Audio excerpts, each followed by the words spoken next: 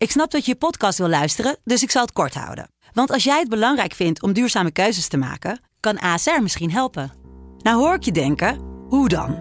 Nou, bijvoorbeeld bij het duurzaam herstellen van schade. Of de premies die we beleggen volgens ons duurzaam beleggingsbeleid. Dat bepaalt waar we wel en juist niet in investeren.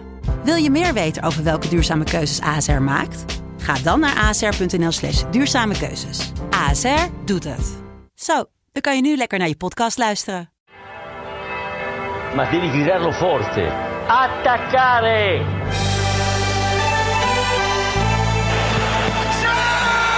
Grazie signore che ci ha dato il calcio! Grazie signore che ci ha dato il calcio! Che ci fa abbracciare! Che Abbracciami, ci fa sognare! Abbracciami! Che ci fa vincere!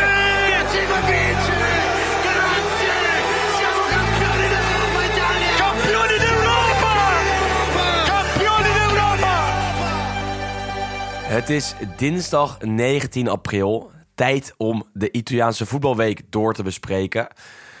Wesley Victor Mak aan de andere kant van de lijn en ikzelf Willem Haak zitten er weer klaar voor. Want er is veel gebeurd, er is veel te bespreken.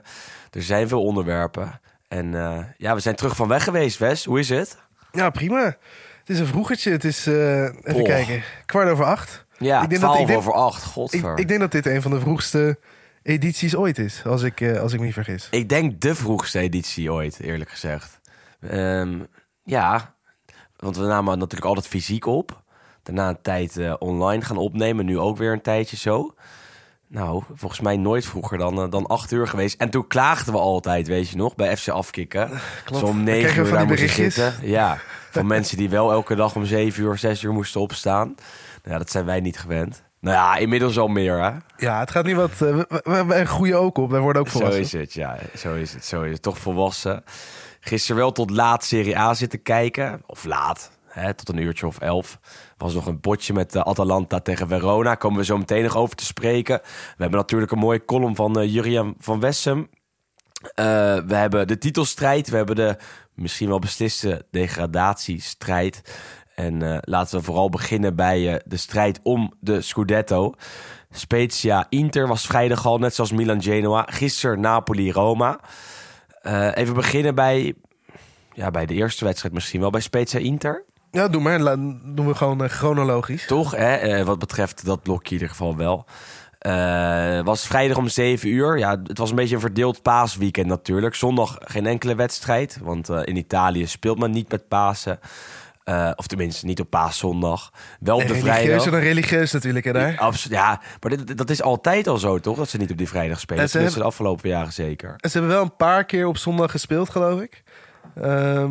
Maar echt, ja, heel weinig. Dus. Ja, en nu dachten ze, we doen gewoon helemaal niks. Kan in Nederland iedereen naar de bekerfinale kijken? Nou, ik kon er naartoe. Daarom is mijn stem nog een beetje...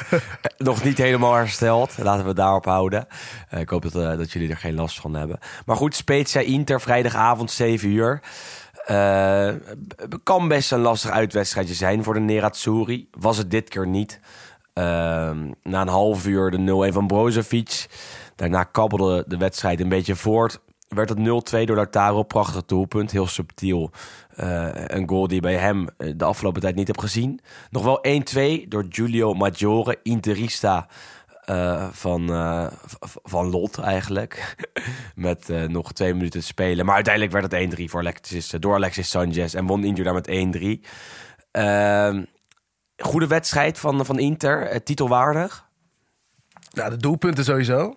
Die zaten er mooi in. Maar ja, ik weet niet, kijk, je wordt uiteindelijk, zeggen ze, dat je kampioen wordt in die kleine wedstrijden. En ja, eigenlijk maakt het dan niet heel erg veel uit hoe je ze wint als je ze wint. En zeker op dit moment in de competitie denk je dat het gewoon belangrijker is dat je die 3 punten pakt. Zeker natuurlijk omdat de laatste weken alle concurrenten ook of wel punten hebben gepakt of ze juist hebben laten liggen. Dus je moet gewoon mee blijven gaan in dat kampioensritme. En dan moet je gewoon een uitwedstrijd bij Spezia moet je natuurlijk gewoon winnen. Absoluut.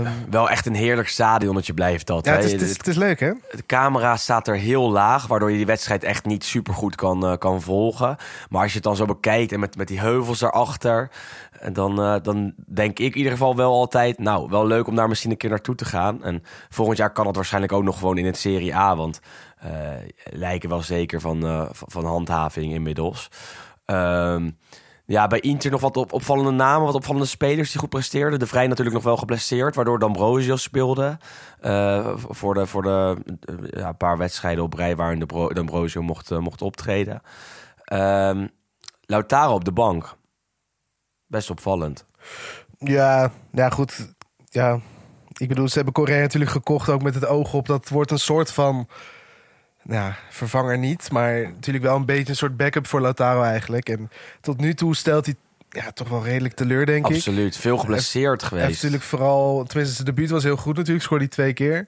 Tegen Verona. Maar ja, het valt toch allemaal een beetje tegen. Maar ik snap op zich wel dat je af en toe moet je natuurlijk ook gewoon een keer een beetje rouleren. En wat ik zeg, je bent nu 33 wedstrijden bezig, zoiets. Dus het is niet gek dat je een keer een spits ernaast zet. Maar ik denk dat nu dat hij eigenlijk opnieuw niet heeft laten zien waarom hij eventueel een basisspeler zou kunnen zijn bij Inter. En dat is natuurlijk wel zonde. Hij slaat wel een mannetje over. Hij kan wel een mannetje passeren. En dat zijn er bij Inter heel weinig. Is. Ja. Dat is wel duidelijk. Alleen het rendement en inderdaad wat jij vooral zegt, het feit dat hij heel vaak ziek, zwak en misselijk is, dat helpt natuurlijk ook niet mee. Zeker. En hij is een beetje traag in zijn handeling, vind ik. Ik bedoel, hij heeft een fantastische techniek. Maar hij heeft net iets te lang nodig om die bal dan goed af te spelen of om af te ronden. En dat merkte hij ook tegen Spezia, waarbij hij een grote kans voor zichzelf creëerde. Dus wel een mooie actie in huis had. En vervolgens nog net iets te lang wachten om af te ronden en dat niet goed deed. En dus niet scoorde. Andere man op de bank bij Inter was Goossens. Die natuurlijk in de winter de transfer maakte van Atalanta naar Inter. Heeft hij pech dat Perisic aan vorm zit? Want tot nu toe nog geen enkele keer in de basis mogen starten, Goossens. Ja, ik denk... Het zal waarschijnlijk ook een beetje een combinatie van factoren zijn. Want hij kwam natuurlijk niet helemaal fit binnen. Dus dan begin je toch een beetje met een achterstand. En er moet ook gewoon gezegd worden dat Perisic gewoon een heel goed seizoen draait. En, beste speler van Inter van dit jaar. Met misschien wel in ieder geval de meest constante, denk ik. En ze zijn ook bezig met zijn contractverlenging. Dus ik denk dat Goossens gaat echt wel de kansen krijgen. Maar ik denk dat het nu wel terecht is dat Perisic daar eigenlijk gewoon week in week uit start. Want, maar stel Perisic verlengt, want zijn contract loopt dus inderdaad aankomende zomer af. Ja, dan heeft Goossens wel een probleem. Want op deze manier speelt hij niks. Perisic is bijna de enige man in het elftal van Inzaghi die niet kan worden gepasseerd, die je echt niet kan missen. En ja, dan kan je daar Goossens neerzetten, maar dan gaat Inter er alsnog heel erg op achteruit, omdat Perisic zowel verdedigend als aanvallend heel veel toevoegt en nu ook weer goed was voor een assist natuurlijk. En misschien wel het beste seizoen uit zijn carrière kent. Was nog wat moois bij Spezia. Ja, ik dacht, ik wist dat je er naartoe ging. Ja, nee, absoluut. We moesten er toch naartoe op een gegeven moment. Geef maar een mooie bloemlezing. Nou, kijk, Mbala en Zola heeft vorig seizoen echt een goed seizoen gehad. Veel doelpunten gescoord, volgens mij meer dan 10. Ik dacht 11 in de Serie A. Echt knap bij een team als Spezia. Toen wilde hij in de zomer vertrekken. Dat kwam allemaal niet in orde, dus gebleven. Inmiddels ook steeds vaker op de bank daar. Niet helemaal tevreden. Ook onder Thiago Motta krijgt hij gewoon niet fantastisch veel speelminuten dus. En hij mocht invallen na een uur voor Milanees. Die prima speelde, maar niet fantastisch was. Dus dan denk je, een Zola komt erin, die kan wel wat. Die is fysiek sterk, is snel, kan misschien een doelpuntje maken. Maar hij had zijn oorbel nog in, of zijn piercing in zijn oor. Had hij afgeplakt. En de vierde man had dat blijkbaar niet goed gecontroleerd. Dus een Zola komt erin in de 60ste minuut met een afgeplakt oor. En niemand denkt, er is wat aan de hand. Totdat scheidsrechter Maresca een paar minuten later naar hem toe loopt en zegt, luister Mbala, de regels zijn afgelopen jaar veranderd. Of niet zo lang geleden in ieder geval. Waardoor je niet meer met een afgeplakt oor mag spelen, maar je die dingen uit moet doen. En Zola naar de kant, dat was bij een corner geloof ik. Ik denk dat het minuut 63 was ongeveer. Dus hij naar de kant met een verzorger, of eerst zelf en daarna met een verzorger, dat ding eruit proberen te peuteren, die piercing of die oorbel. Dat lukte niet. Dus nog een mannetje erbij. Samen eraan trekken. Als het niet op de zachte manier kan, dan maar op de harde manier. Dus iedereen aan dat oor van een Zola trekken en daarmee bezig. Kreeg hem niet uit. En inmiddels was het al de 69ste minuut. Een Zola 10 minuten erin. Heeft maar 2 minuten daadwerkelijk op het veld gestaan en heeft mee kunnen doen. Want op een gegeven moment was Spezia-trainer Thiago Motta het terecht zat. Want ja, je gaat niet met 10 man staan...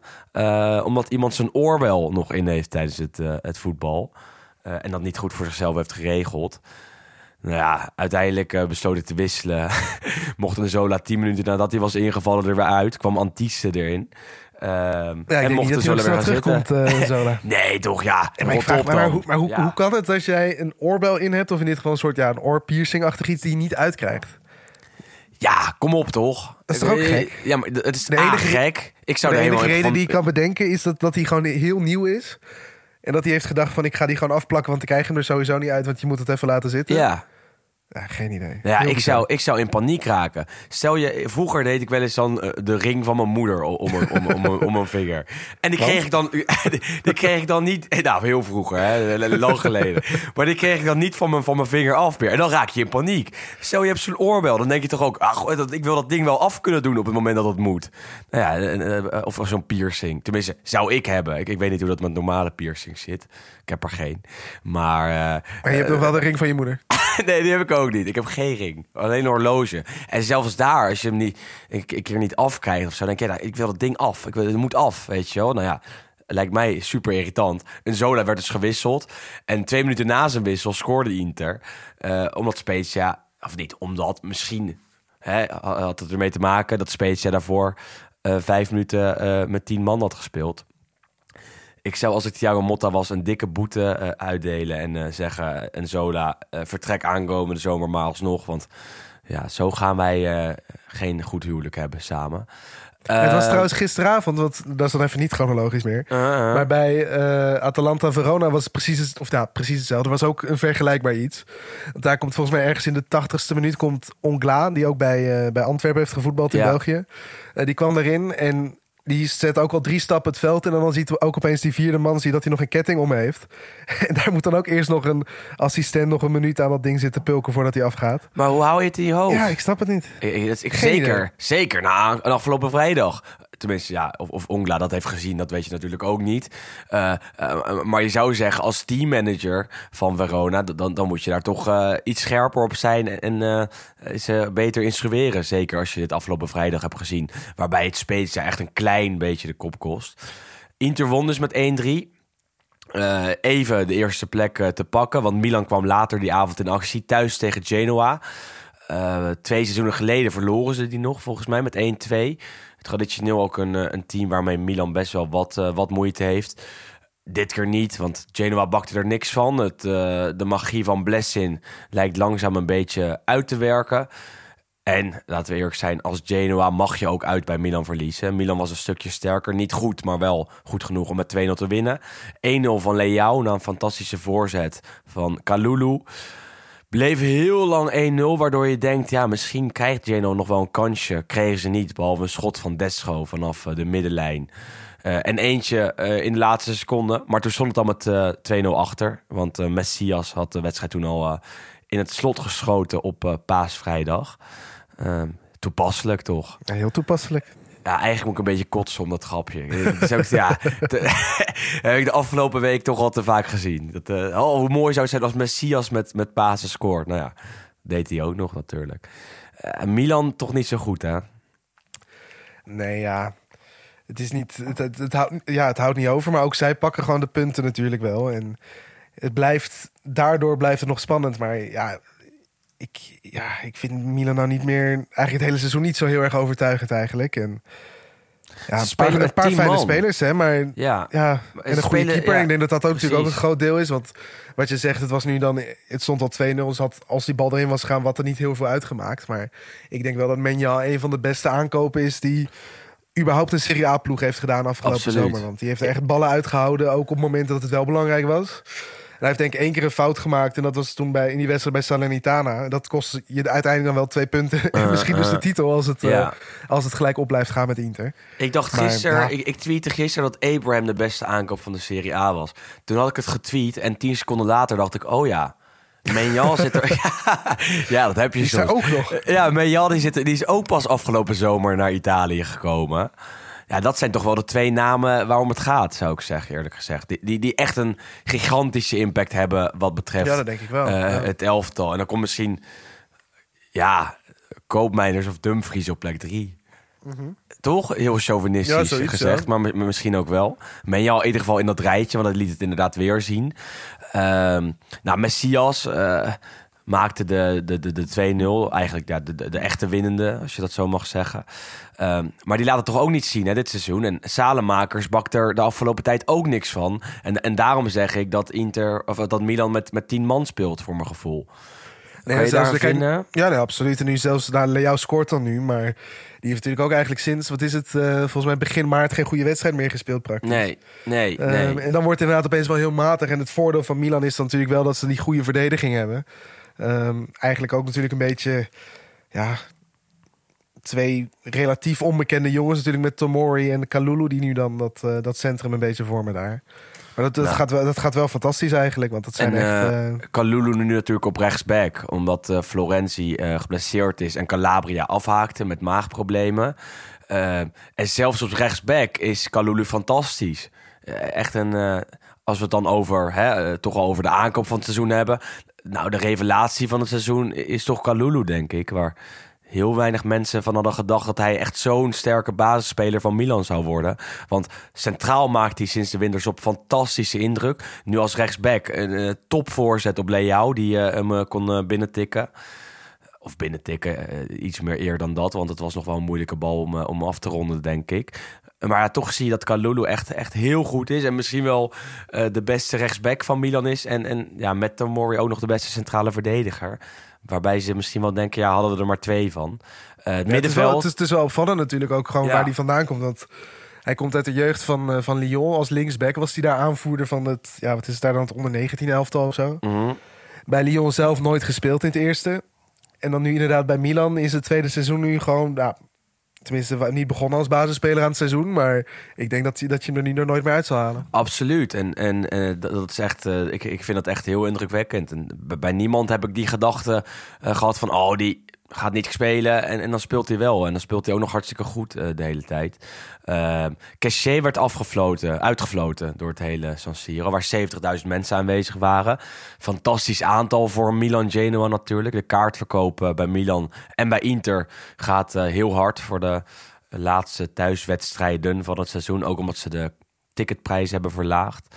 En dan heb je ineens een vol San Siro tegen Genoa. Wat normaal helemaal niet het geval is. En dat hele volle San Siro floot Kessie uit. Omdat hij een transfer gaat maken. De aanvoerder. Ja, zo werkt het. Over hem nog. Zeg jij Kessie of Kessie? Of Keno? Nee, maar goed, ik vind het echt... Ja, goed, officieel... Ja. Ja, goed, volgens mij is het officieel natuurlijk Ivoorkust is een Franstalig land. Dus met die wetenschap in het achterhoofd zou je dan Kessie zeggen. Maar volgens mij zeggen ze in Italië zelf ook altijd Kessie. Ja, want ik hoor steeds meer commentatoren Kessie zeggen. Daar word ik zelf een beetje onzeker van. Want ik zeg al 3 jaar Kessie of langer. Prima, sinds we deze podcast maken. Zeg je? Ja, hij gaat toch weg. En over Spaans voetbal praten we hier niet. Dat laten we over Croquetta, de podcast over. Milan won dus ook met 2-0. En dan staat die druk er toch vol op voor Napoli. Als we 2 dagen overslaan. Want tenminste 1,5 dag overslaan. Want Napoli speelde gisteravond thuis tegen Roma. Roma op dat moment al 11 wedstrijden ongeslagen. Midweekse Bodo Glimt eindelijk te pakken gekregen. Met 4-0 over de knie gelegd. Met een hattrick van Zaniolo. Het ene doelpunt nog mooier dan het andere. En Napoli draait de afgelopen tijd gewoon niet zo goed. En dan zie je tegen Roma dat ze de eerste helft goed zijn... maar dat in de tweede helft toch niet vol kunnen houden. 1-0 werd het wel door Insigne met een penalty. Uiteindelijk maakte Roma de terechte gelijkmaker pas in de 90ste minuut. Met El Shaarawy na een hele mooie assist van Abraham. Terechte uitslag wat jou betreft? Ja, ik denk uiteindelijk toch wel. Ook gewoon vooral omdat wat er met Napoli aan de hand is. Je hebt het toch altijd op het moment dat het er dan zeg maar echt om gaat, gevoelsmatig. En zeker in die laatste paar wedstrijden van het seizoen valt het net verkeerd allemaal. En het was nu natuurlijk vorig weekend tegen Fiorentina dat ze dan punten verspelen. Weet je, we hebben natuurlijk ook het Fiorentina-verhaaltje al heel vaak verteld. Maar dat is natuurlijk wel een beetje exemplarische wedstrijden en gebeurtenissen rondom Napoli van de laatste, pak een beetje 5-6 jaar. Alles thuis ook, hè? In ieder geval dit seizoen zijn ze thuis heel zwak. Volgens mij van de 11 keer dat ze in alle competities niet hebben gewonnen, was het 9 keer thuis.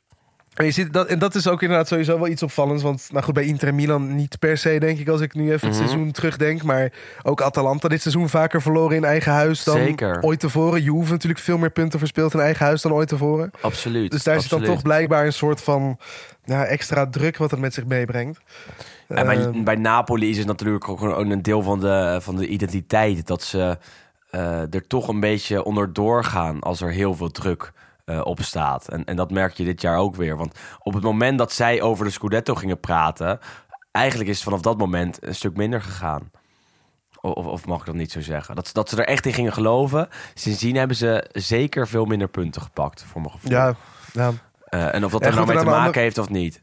Ja, goed. En aan de andere kant, Roma moet natuurlijk ook wel weer een compliment. Want als je natuurlijk ook weer het doelpunt ziet, dat is ook gewoon weer echt heel mooi voetbal eigenlijk. Absoluut. En ook natuurlijk een paar, tenminste bij Vlagen tegen de Glimt, ook een paar geweldige goals. Wat je zegt van Zaniolo, vooral die, wat was de eerste van Zaniolo, denk ik? Dat hij echt volledig over het middenveld in 1 keer raken, tik-tak. En dan ligt hij erin, Ja, maar die tweede, persoonlijk hou ik ze al. Mooi, ik hou zo van het stiftje. Echt een heerlijk stiftje was dat. Gisteren raakte hij weer geblesseerd. Waarbij iedereen direct denkt, ach nee, weer zijn kruisband. Blijkt niet zo te zijn. Het is gewoon een bovenbeenblessure, waardoor hij wel weer een week of 2 uit ligt. En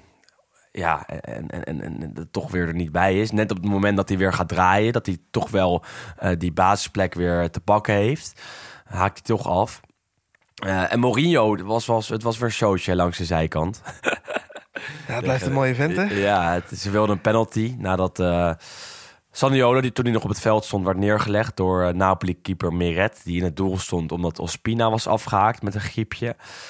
Kregen ze niet van de scheidsrechter Di Bello. En Roma voelt zich dit seizoen sowieso bij de neus genomen door de scheidsrechters. En dat gaat ook niet meer veranderen. En nu dachten ze ook, waarom krijgen we geen pingel? Fuzzato, de reservekeeper, kreeg ook rood. Mourinho keihard lachen.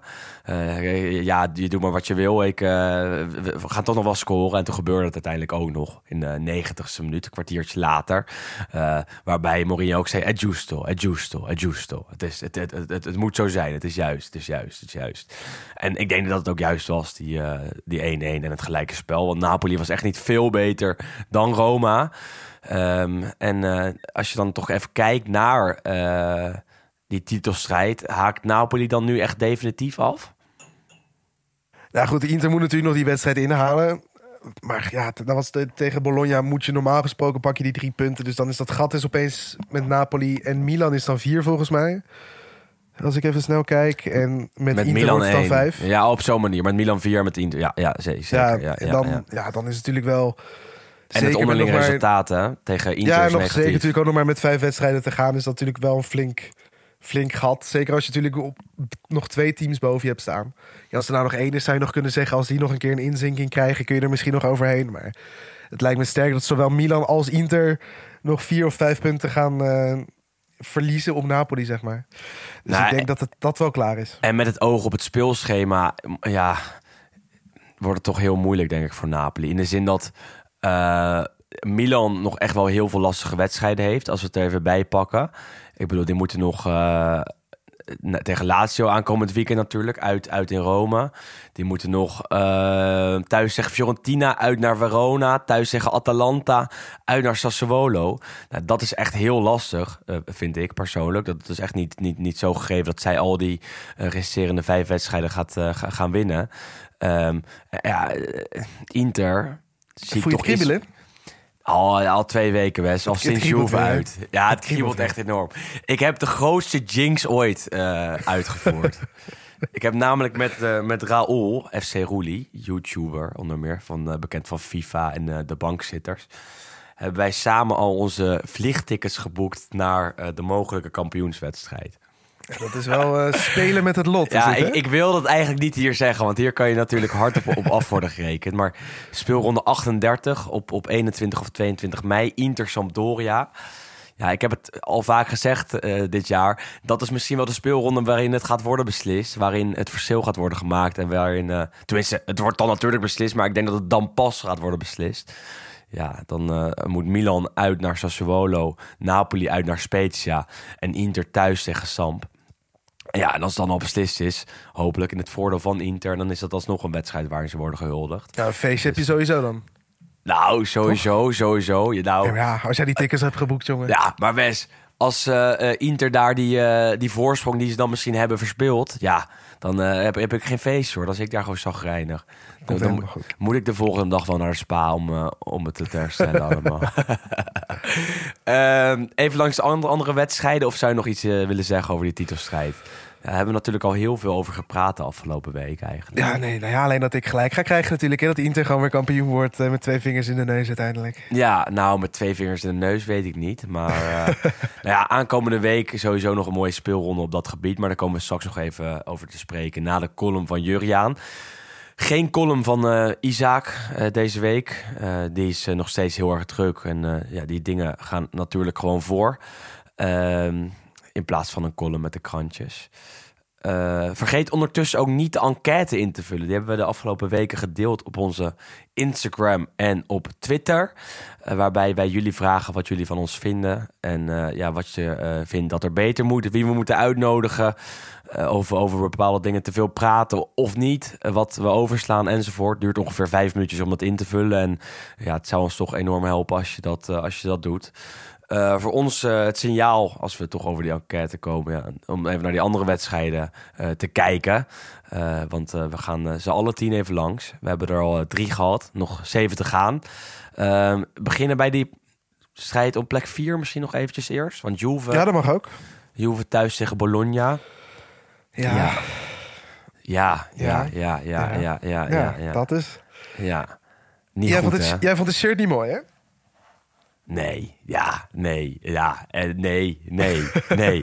Gewoon echt volmondig nee. Ik vond het afgrijselijk. Het is toch beter dan dat ding van Milan van de week? Ja, maar dat is helemaal geen vergelijkingsmateriaal. Dat is namelijk een 0 en dit vond ik een 1. Ja, en dan heb je dat Inter-shirt van vorig jaar, ook dat 4e shirt. Dat vond ik ook een 1. Ja, dat gele, dat strandshirt. En heb je al die shirts van Napoli met Maradona erop. Ja, dat vind ik ook een 1,2. Ja, dit Juve-shirt gaat wat mij betreft in die categorie. Want ja, Wes, dit ga je toch... Wat moet je hier nou mee? Wat is het nou voor commerciële stunt? Ik weet niet, ik vind het mooi. Ja, dat las ik. Toen dacht ik ook, ja, god... Ja. Het is een samenwerking met een soort Braziliaanse straatartiest... die blijkbaar ook heel bekend is. En die maakt dus allemaal, vooral in Brazilië... maar in heel Zuid-Amerika... allemaal soort murales, van die muurschilderingen... met, ja, inderdaad, wat je ook op dat shirt ziet... met soort hoeken en prisma's en dingen. En die had nu dan... ja, ik weet niet precies wat de reden was... maar volgens mij is er ook in Brazilië... een soort voetbalschool van Juve. Dus hij is toen een keer gevraagd... om daar zo'n soort grote muurschildering te maken... ook met een paar kinderen in Juve-shirt. En ze hebben hem toen gevraagd om ook het shirt te ontwerpen. Dus het idee daarachter is nog wel leuk, maar... Ik moet zeggen, ik vond het best wel een mooi shirt... vergeleken met dat ding wat Milan droeg... en die lelijke dingen van Napoli. Ja. Maar ik vond ook die gele van Inter van vorig jaar... vond ik ook tof. Ja, die heb ik hier 2 keer zelf. Ja, je weet het. Ja, ik heb hier niks mee. Ik vind dat de Italiaanse traditionele teams... Juve, Inter, Milan... en ook Roma, Lazio, ook Napoli... die hebben gewoon hele herkenbare shirts. En daar reken je eigenlijk allemaal. Ook Torino en Bologna. Die moeten, vind ik... in die traditionele shirt spelen. En niet opeens allemaal rare dingen gaan doen. Speel nou gewoon, als je thuis speelt... in je prachtige zwart-witte shirt. En niet in een raar slap aftreksel... van een of andere muurschildering in Brazilië... bij je jeugdopleiding. Dat is gewoon super commercieel. Puur voor de commercie om weer wat extra shirts te verkopen. Heeft Napoli natuurlijk ook een handje van. Die spelen ook elke week in een ander tenue. Inter vorig jaar maar dat 4e shirt ook... waarin ze zelfs een paar wedstrijden speelden... toen ze net kampioen waren geworden... Ik denk, kom op man, eer nou even je eigen kleuren. Speel in je traditionele shirt en laat die clubkleuren zien. En niet je 4e tenue met een of ander raar patroon... met 100 verschillende kleuren erop. Ik begrijp het gewoon niet. En daar heb ik wel moeite mee, dat heel erg aan het veranderen is. Ik bedoel, Inter speelt dit jaar zelfs in een blauw shirt. En niet eens meer zwart-blauw. Juve afgelopen jaren natuurlijk ook een keer in een wit shirt praktisch... in plaats van zwart-wit. Ja... Ik ben wat dat betreft heel traditioneel, Wes. En ik snap het gewoon niet. Ik weet het. Je bent een oude man, hè? Ja, een zeurende, zeikende oude man... die hier lekker op zijn dinsdagochtend om 8:30... zeurt over de shirts van de Italiaanse elftallen. En ook over het spel van Juve. Want ja, ik heb die wedstrijd helemaal gezien... en ze bakten er gewoon echt weer heel weinig van, eerlijk gezegd. Waarbij je toch gaat afvragen... Ja, het werd 1-1 trouwens, even voor de duidelijkheid. Bologna kwam op 0-1 voor door Arnautovic... die zijn 12e van het seizoen maakte... Daarna nog wel wat kansjes voor Bologna, ook wel voor Juve. Het spel van Juve was niet goed. Maar we komen nu weer bij een episode. Hè. Deze keer mag jij hem pakken. Ja, goed. De eerste was natuurlijk ook op een gegeven moment nog weer een penalty moment... waarop iedereen denkt van... goed, wat was het? De 83ste minuut, denk ik, zoiets? Ja, zeker. En op een gegeven moment Morata loopt volgens mij richting doel, wordt getackeld. Iedereen denkt van, goed, dat is er duidelijk binnen. Maar goed, er gebeurt eigenlijk niks. Scheids fluit helemaal niet. Quadrado schiet die bal dan volgens mij bovenkant lat en die gaat dan achter. Voor open goal. De scheids die wijst ook gewoon een doeltrap aan. En dan wordt hij dan toch teruggeroepen door de VAR. Nou, gaat hij kijken. En dan ziet hij dus blijkbaar dat die bal buiten de 16 is. Wat mij al... Ja... Goed. Dubieus weer. Dubieus. Ja. Maar goed, in dat geval, als het er buiten is... dan is het dus zo'n denying of een goal scoring opportunity. Dus dan moet het een rode kaart zijn. Dus hij wijst direct naar het... of tenminste, loopt richting het strafschopgebied... en geeft dus rood aan Soumaoro... die de eerste overtreding maakt. Dan vervolgens kreeg je Gary Medel. Die pitbull krijg je in je nek. Ik weet niet, die zal vast hele gemene dingen hebben gezegd... waardoor hij gelijk geel kreeg. Maar die had het niet door, hè? En toen bleef hij doorgaan. Nee, maar die had volgens mij niet door dat de vrije trap werd. Precies, die dacht, en het is een penalty en een rode kaart. Ja, dit gaan we niet krijgen. Maar goed, die ging helemaal uit zijn plaat. Ja, dus die kreeg 2 keer geel. Dus maar goed, het is natuurlijk ook niet de meest intelligente voetballer. Nee. En toen stond Bologna dus binnen 20 seconden met 9 man in plaats van 11. Ja goed, vrije trap ging er niet in. En uiteindelijk dan in de allerlaatste... volgens mij ook iets van 8 of 9 minuten extra tijd. En volgens mij ergens in de 96e corner. En die wordt verlengd en dan weer terug erin gebracht door Morata met een omhaal. En Vlahovic kopt hem binnen. Maar goed, dit zijn natuurlijk ook wel van die potjes dat je... Ja, thuis moet je natuurlijk sowieso altijd gewoon winnen. En goed, heb je eigenlijk nog geluk dat Roma dan tegen Napoli speelt, dat die niet dichterbij komen. Want anders gaat zelfs die 4e plaats nog heel, heel penibel worden. Want nu hou je het gat dankzij... ondanks die late goal van El Shaarawy tegen Napoli nog op 5 punten. Nou, dat is echt een lelijke wedstrijd van Juve weer. Ik bedoel, ze creëren niks. Dan kan je Vlahovic hebben gekocht in de winter. Maar als je hem niet in stelling kan brengen, dan heb je er ook weinig aan. Nee, want dat is het vooral. Want als je ook naar de statistieken kijkt, het is wel... Tenminste, sinds Vlahovic er is, bijna in iedere wedstrijd schiet Juve veel vaker dan de tegenstander. Alleen wat er ook daadwerkelijk op doel gaat. Zo is het, Ik denk dat ze nog geen enkele wedstrijd meer dan 3 keer op doel hebben geschoten. En dat is natuurlijk ook wel schrikbarend als je ziet wat er dan eigenlijk toch wel op het veld staat. En hoe weinig dat tot uiting komt. Wel een compliment voor Bologna ook, dat echt wel goed wil voetballen en dat soms ook doet. Mihailovic natuurlijk er niet bij, wordt weer behandeld... behandeld aan zijn leukemie. Dus assistent op de bank. En Bologna is sindsdien eigenlijk weer een stukje beter gaan draaien. Natuurlijk gelijk gespeeld bij Milan, die ze op 0-0 hielden. Gewonnen tegen Samp thuis. En nu uit bij Juve waren ze eigenlijk voetballend de betere ploeg. Met een fantastische Arnautovic. Dat vind ik zo mooi eigenlijk. Ja, die is wel bezig aan een soort revanche tour natuurlijk. Letterlijk, hij is bijna beter dan Ibrahimovic dit seizoen. En hij is Ibrahimovic, voor mijn gevoel. Het is wel een beetje... de jongere variant misschien, hè? AliExpress versie van Ibrahimovic. Ja, die zijn ook soms mooi. Want het is letterlijk zo dat hij de bal vasthoudt, zijn techniek gebruikt om als kapstok te fungeren en ook steeds vaker scoort. En nu maakte hij hem ook. Hij was al een keer eerder dichtbij met een mooi schot uit de draai. En nu passeerde hij de keeper en maakte hij zelf mooi af om wel voor die 0-1 te zorgen. Ja, ik ben wel fan van hem, hoor. Totdat hij weer wat geks gaat doen, natuurlijk. Dan vind ik het ook mooi, maar niet als je voor je eigen team speelt. Nee, en eigenlijk het enige mooie moment in die wedstrijd, tenminste naast het shirt voor mij dan, was het dat Alessandro Del Piero natuurlijk weer een keer in het stadion was. Die woont volgens mij in Los Angeles en die is daar dus ook bij zo'n soort voetbalschool van Juve. Is hij een beetje de verantwoordelijke. En die hele groep kwam dus ook naar Italië toe, waaronder dus Del Piero. En die leeft behoorlijk... niet de beste relatie met Agnelli. Is natuurlijk ook op een gegeven moment, wat is het, in 2012 denk ik, toen naar Australië vertrokken, omdat zijn contract werd niet verlengd, ondanks dat hij natuurlijk een clublegende was. En pijnlijk ook eigenlijk het liefst wel wilde blijven. En eigenlijk dat afscheid was een beetje de climax van de relatie die hij met Agnelli al die jaren heeft gehad. Dus ook om die reden eigenlijk nooit meer echt teruggekeerd naar Turijn voor een wedstrijd. En nu voor het eerst wel.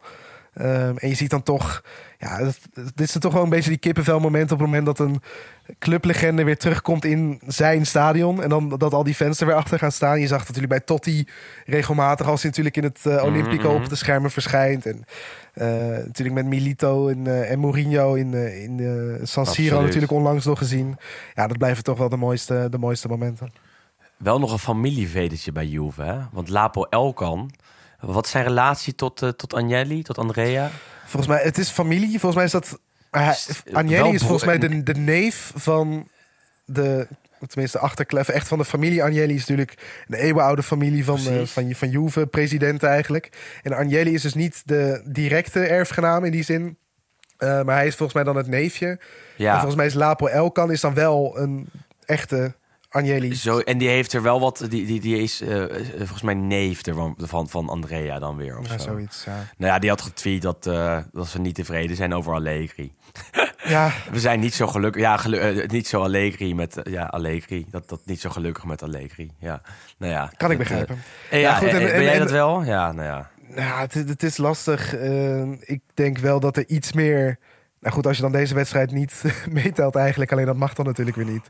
Je hebt wel het gevoel dat er af en toe wat meer in zit dan de afgelopen jaren. Maar ja, het is allemaal heel relatief. En uiteindelijk word je gewoon weer vierde waarschijnlijk. Dus is het toch weer een teleurstellend seizoen. Maar ja, het is niet zo dat het wordt gered met een eventuele bekerfinale of bekerwinst. Ik bedoel, dat is goed, dat kan nog. En dat zou natuurlijk een mooie prijs zijn als je die nog pakt. Maar goed, vind jij de beker een hoofdprijs in Italië? Want in Nederland is dat nu blijkbaar weer ineens een hele grote hoofdprijs geworden.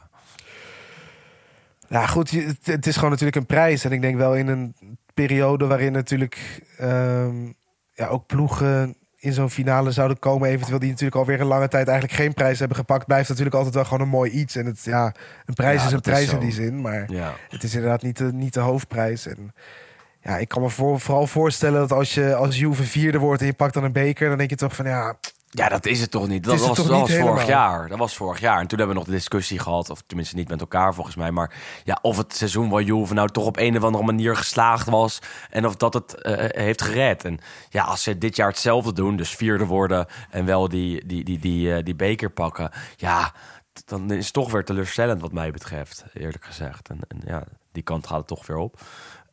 Even naar wat andere potjes. Hoe gaan we dat doen? Ik denk gewoon met de degradatiestrijd. Want Cagliari won van Sassuolo. Zag een dag eerder Genoa verliezen van Milan. Waardoor ze zelf de kans schoonzagen om uit te lopen.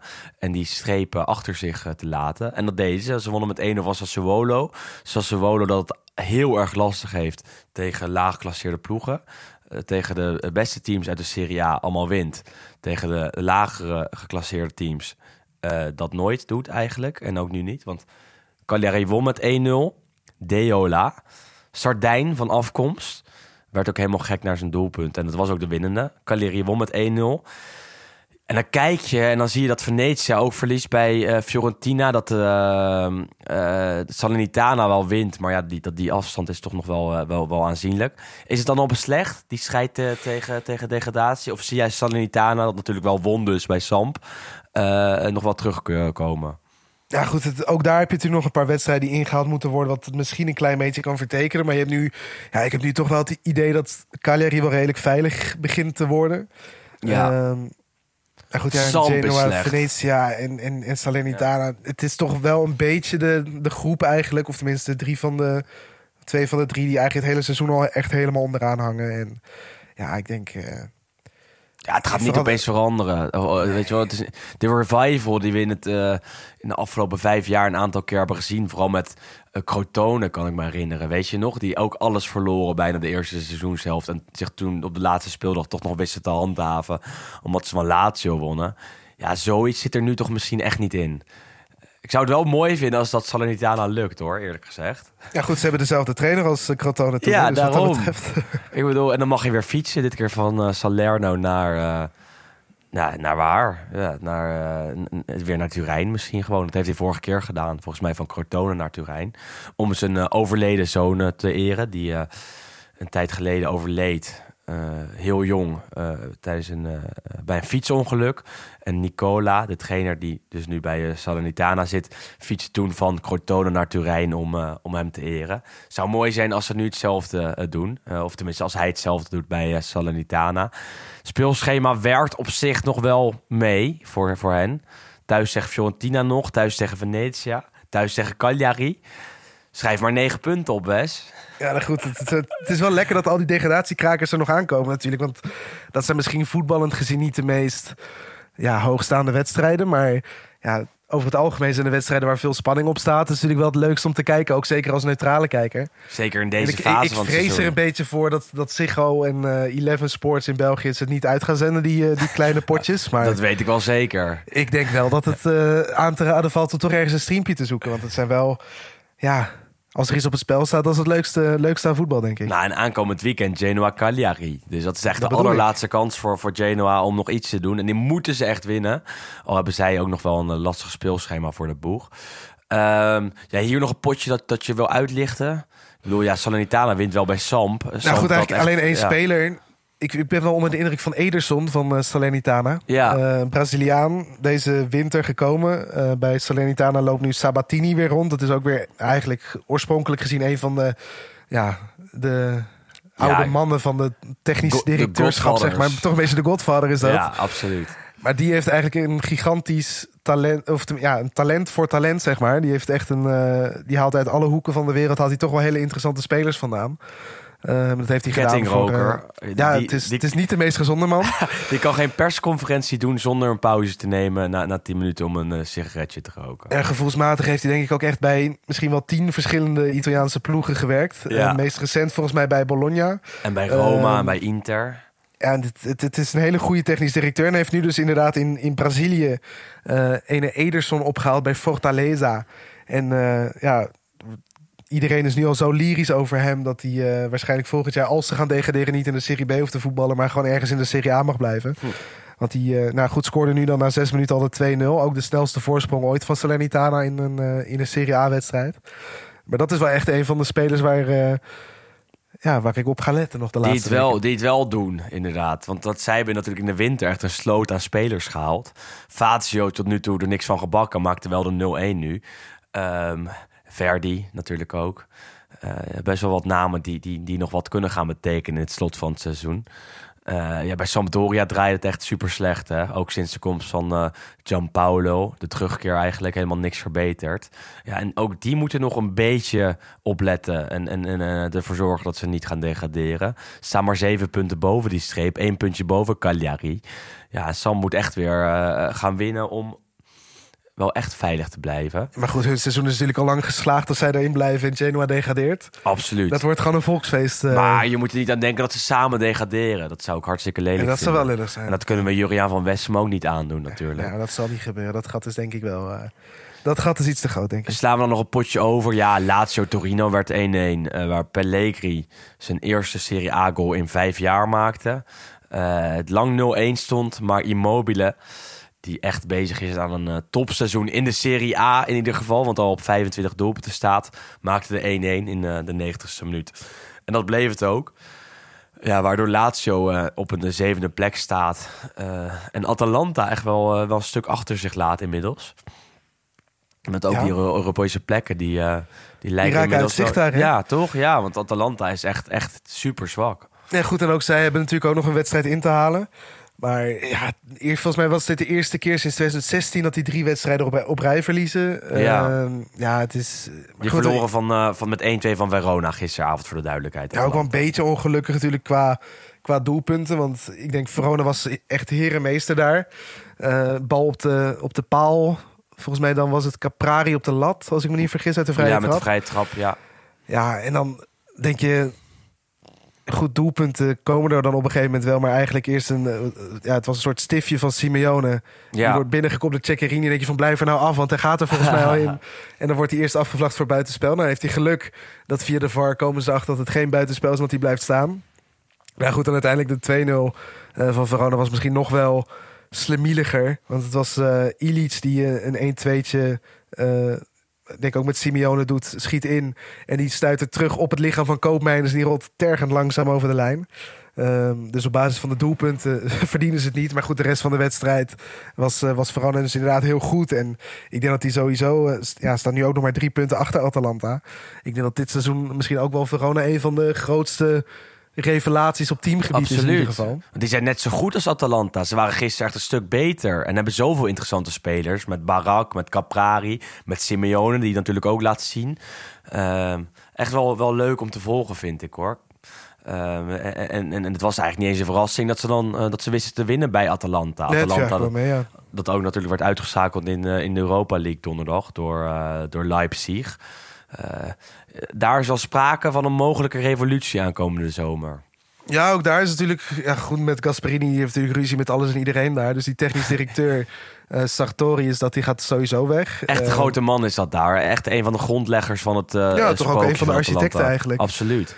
En goed, Gasperini, als je zo het seizoen eindigt... Het zou me niet verbazen als hij misschien zelf ook zegt van... nou, ik stop ermee. Zit daar natuurlijk ook al lang. En het zal misschien ook een beetje afhangen van wat de andere aanbiedingen en andere opties zouden zijn. Maar ja... Het gaat toch wel als een nachtkaars uit op deze manier. En Atalanta heeft gewoon weinig spelers over die super interessant zijn, vind ik eerlijk gezegd. Ik bedoel, doelpunt werd gemaakt door Scalvini. Dat is nu de jongste persoon op aarde op dit moment die in de Serie A heeft weten te scoren. Komt volgens mij uit november 2003.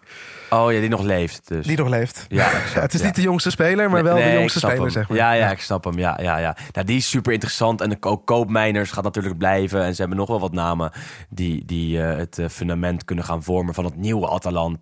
Ook die ze afgelopen winter hebben gehaald bijvoorbeeld. Alleen is het wel weer tijd om daar een beetje door te selecteren, denk ik eerlijk gezegd. En te kijken wat zij beter kunnen doen om volgend jaar wel weer die top 4 aan te vallen. Want op deze manier is de verdediging echt veel te lek.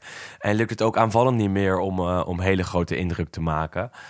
Want Zapata is heel lang geblesseerd geweest. Muriel, bij hem lukt het toch nooit om constant goed te presteren. Want dit jaar bakt hij er heel weinig van. Ondanks wat mooie goals, vooral in Europees verband.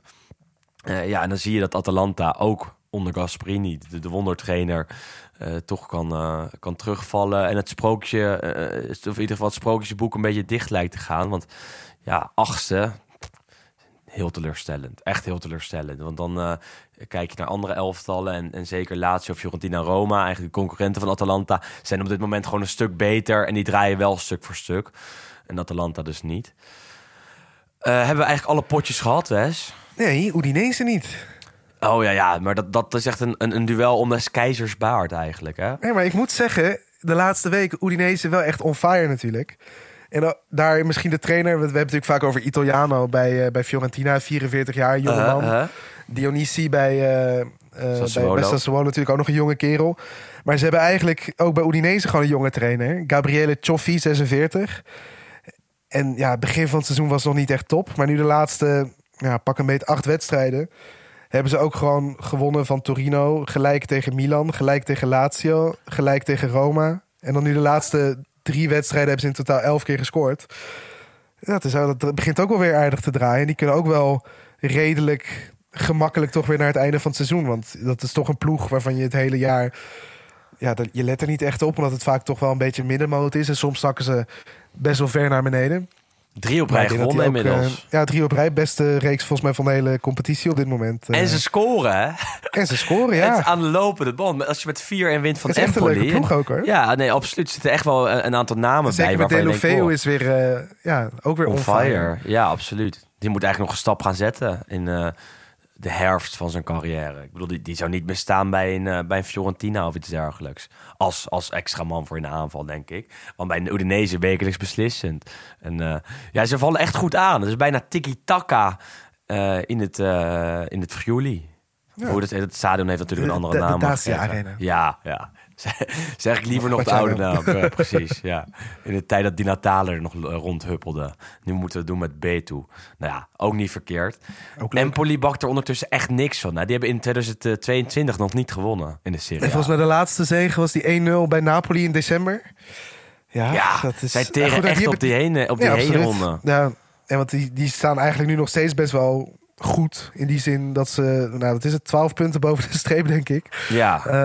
Dus die hebben echt heel veel geluk gehad dat die de eerste seizoen zelf gewoon veel punten hebben gepakt. Natuurlijk gewonnen ook bij, wat ik zeg, bij Napoli, bij Juve.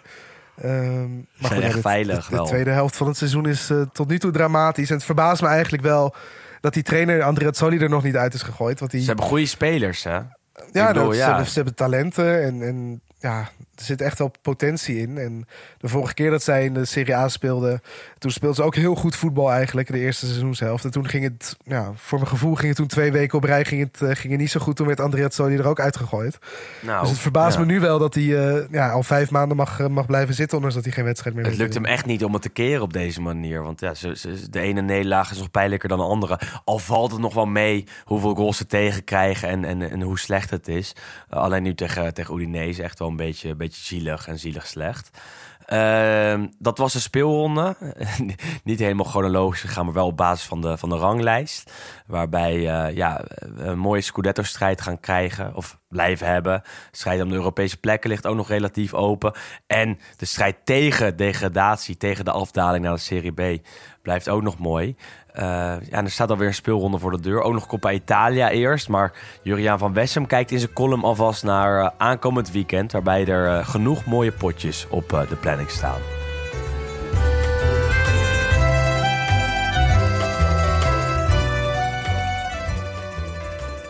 De 34e speeldag staat in het teken van de dubbele ontmoeting van de clubs uit Rome en Milaan.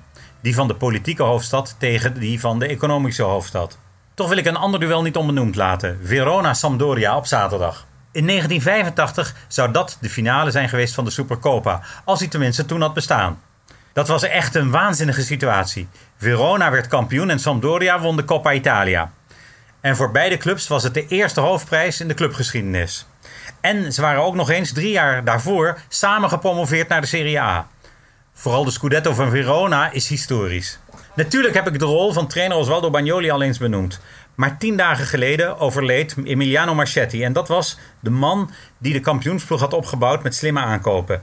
Hij ontving Karl Huibrechts en mij vriendelijk in zijn kantoor aan de vooravond van het binnenhalen van het kampioenschap. Hij was toen een oud speler, maar vooral een slimme strateeg. In de zomer ervoor had hij op het EK de 2 ontbrekende puzzelstukjes in de kampioensploeg gevonden. Hans-Peter Briegel en Prebe Elkjaer Larsen. Met hen deed Verona opeens mee om de Scudetto. Het was een sensatie en iedereen keek met verbazing naar de opmars van deze club, waar alles nog kleinschalig was. Ik wandelde later die middag met Marchetti door het prachtige stadje aan de Adige. En liep even onder het balkon van Giulietta door, luisterend naar een man met een visie. Dat Verona was een goede ploeg met spelers als Garella, Tricella, Di Gennaro, Fanna en Galderisi. Een goed bij elkaar gekocht elftal waarbij Bagnoli voor het subtiele smeedwerk zorgde. Verona had vanaf de eerste speeldag na een overwinning op Napoli bij het debuut van Maradona in de Serie A aan kop gestaan. Het nam zelfs een voorsprong van 6 punten op alle concurrenten en dat in een tijd waarbij een overwinning maar 2 punten opleverde. Even leek het nog mis te gaan na een onverwachte thuisnederlaag tegen Torino, dat tweede zou worden. Marchetti had vertrouwen in de ploeg, maar wilde de goden niet verzoeken. Op een pleintje bij de arena bood hij hem een ijsje aan. Pistache, vanille en aardbeien. De kleuren van de tricolore. Jaren later zat ik tegenover hem in het Holiday Inn van Eindhoven. Hij werkte inmiddels bij AS Roma en had Gerald Vanenburg een uniek contract laten tekenen. Roma kon de Oranje International via een in het contract afgesproken afkoopsom overnemen. Er was 1 probleem. Hoe moest het begrip per 1 juli worden vertaald? Marchetti wilde van mij weten of PSV voor Vanenburg meer kon vragen dan dit in het contract opgenomen bedrag na 1 juli. Het was inmiddels 26 juli. Ik was er zeker van dat Roma gelijk zou krijgen bij een rechter. Er stond een slordige taalfout in het contract. PSV wist dat ook en verlengde onderhands het dienstverband van Vanenburg met een levenslange deal. Terwijl ik met Marchetti tot diep in de nacht in de lobby van het hotel zat te wachten. Uiteindelijk kwam de balkunstenaar zelf naar Marchetti om zijn excuses aan te bieden. Hij bleef toch maar liever in Eindhoven. De directeur van AS Roma voelde zich in de maling genomen, maar had begrip voor de speler, die natuurlijk wel in de eeuwige stad een wereldster was geworden tussen Giuseppe Giannini, Bruno Conti en Rudi Vuller, maar blijkbaar die stap uiteindelijk niet aandurfde. In de halve dag in de nabijheid van Marchetti had ik meer geleerd over het reilen en zeilen in het calcio dan ik via een boek te weten zou kunnen komen. Het zou prachtig zijn als het Bentegodi binnenkort naar hem wordt vernoemd. Emiliano Marchetti, riposa in pace.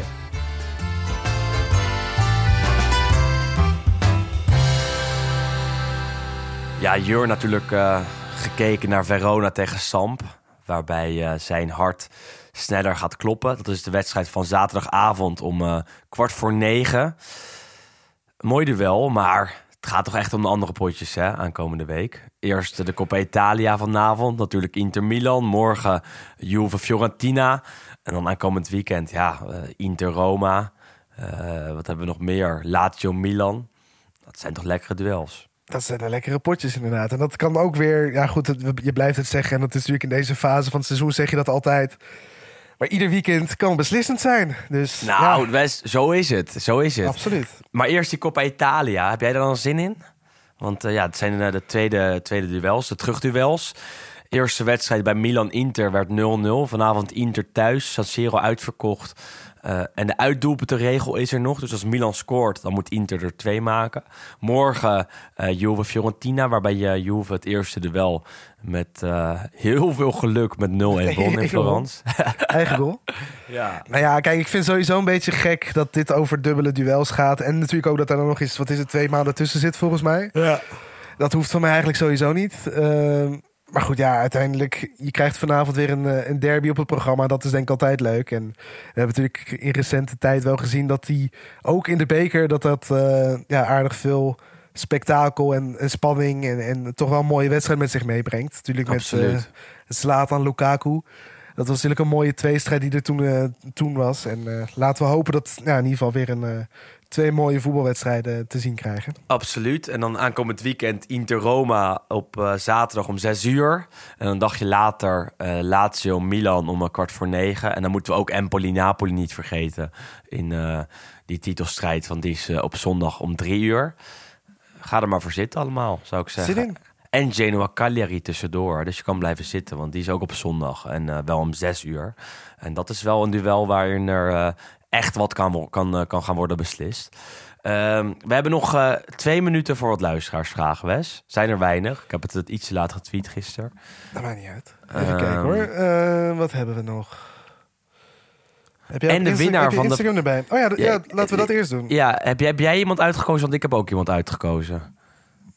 Doen we die van jou of die van mij? Doe maar die van jou. Uitgekozen, geloot eigenlijk. Ik heb namelijk nog niet geloot. Dus als jij wel hebt geloot, dan... Ik wel. Ik heb gescrolld en gekeken en het op een eerlijke manier gedaan. Maar de uiteindelijke winnaar van de waardebon... van Martijn van Zijt, dat was Special Football Shirts. Goed dat je me even aanvult. Ja, nee, geen probleem. Is geworden Jonas Laurijs. Die vond een Roma-shirt met SPQR erop het mooiste shirt. En ja, ik heb het echt random gedaan en hij kwam als winnaar naar voren. Dat was volgens mij het shirt van de derby della Capitale van 2016. Zo, echt een prachtig shirt. Denk maar ja, het ging niet per se alleen op het shirt, maar gewoon logisch random gekozen. En Jonas kwam eruit en die waardebon... is voor jou, Jonas, als jij ons even een berichtje stuurt op Twitter of Instagram... dan zorgen we dat die waardebon jouw kant op komt. En ja, hij heeft natuurlijk aan alle eisen voldaan om die bon te winnen. Om te winnen. Dat waren er nogal wat. Nou, hebben we dat afgerond. Nog tijd Top. voor nog 1 minuut over voor luisteraarsvragen. Ja, de overname van Milan, zeg het maar. Dat gaat misschien wel gebeuren, ja. Door een Arabische of een Midden-Oosterse... Een Bahrein is het. Een Bahrijnse investeringsmaatschappij, mag ik het zo zeggen, of Bahreins investeerders. En die hebben ook al getweet, of die voorman, die ging opeens over Milan tweeten. Dus die verborg het niet echt, eerlijk gezegd. Hij kan maar beter alles oud en niet open doen, hè? Zo is het. Dus de kans is echt wel aanwezig dat het gebeurt. Want Elliot, die nu een Milan hebben, die willen natuurlijk er geld aan verdienen. En als je dan kijkt, dan is dit misschien wel het moment waarop je Milan moet gaan verkopen. Dus, je vraagt je aan de andere kant misschien wel af. 3 verschillende eigenaars in een jaar of, wat is het, 5, 6? Ja, is niet dat lekker. Kan ook niet natuurlijk heel goed zijn voor een club, denk ik. Maar goed, nu die Elliot overname, dat heeft uiteindelijk in ieder geval sportief gezien ook goed uitgepakt. En daarom. En als voor $1 miljard wordt geboden en je krijgt een transferbudget van 300. Zo is het. Dat is toch lekker. Dan kan je Sven Botman wel halen. Want daar werd ook naar gevraagd of dat een aanwinst is voor Milan. Dat denk ik wel. Alleen moet je wel kijken hoe je hem gaat inpassen. Want Kjær komt terug. En Kalulu heeft zich stormachtig ontwikkeld. Dus wat dat betreft heb je Botman misschien helemaal niet meer nodig voor een bedrag van 40 miljoen. Ja, dat was het wel, Wes. Dat was hem. Nog even de dienstmededelingen. Als jij tips, hints, trucjes hebt, kan jij dat ons laten weten via Twitter en Instagram. Kan je ook door onze enquête in te vullen die we hebben gedeeld op onze sociale media kanalen. Helpt ons heel erg. Al 130 mensen hebben hem ingevuld. Zou mooi zijn als we dat aantal nog een beetje omhoog weten te krikken. Dan kunnen we in de aanloop naar volgend seizoen, als we mogelijk doorgaan of niet, kijken hoe we dat invullen. En ook voor andere podcasts kijken hoe dat voor elkaar te krijgen. Volgens nog is dat nog niet helemaal duidelijk allemaal. Maar ja, dan weten we het in ieder geval alvast. En verder bedankt voor het luisteren. Vergeet dus ook niet te raten op Spotify en op Apple. En dan horen en zien wij jullie hopelijk volgende week terug. En dan weten we vast en zeker veel meer over die strijd in de Serie A, die op veel vlakken nog aan de gang is. En wij loodsen jullie er dan gewoon weer doorheen. En voor nu bedankt. Tot de volgende. Tot de volgende. Alla prossima.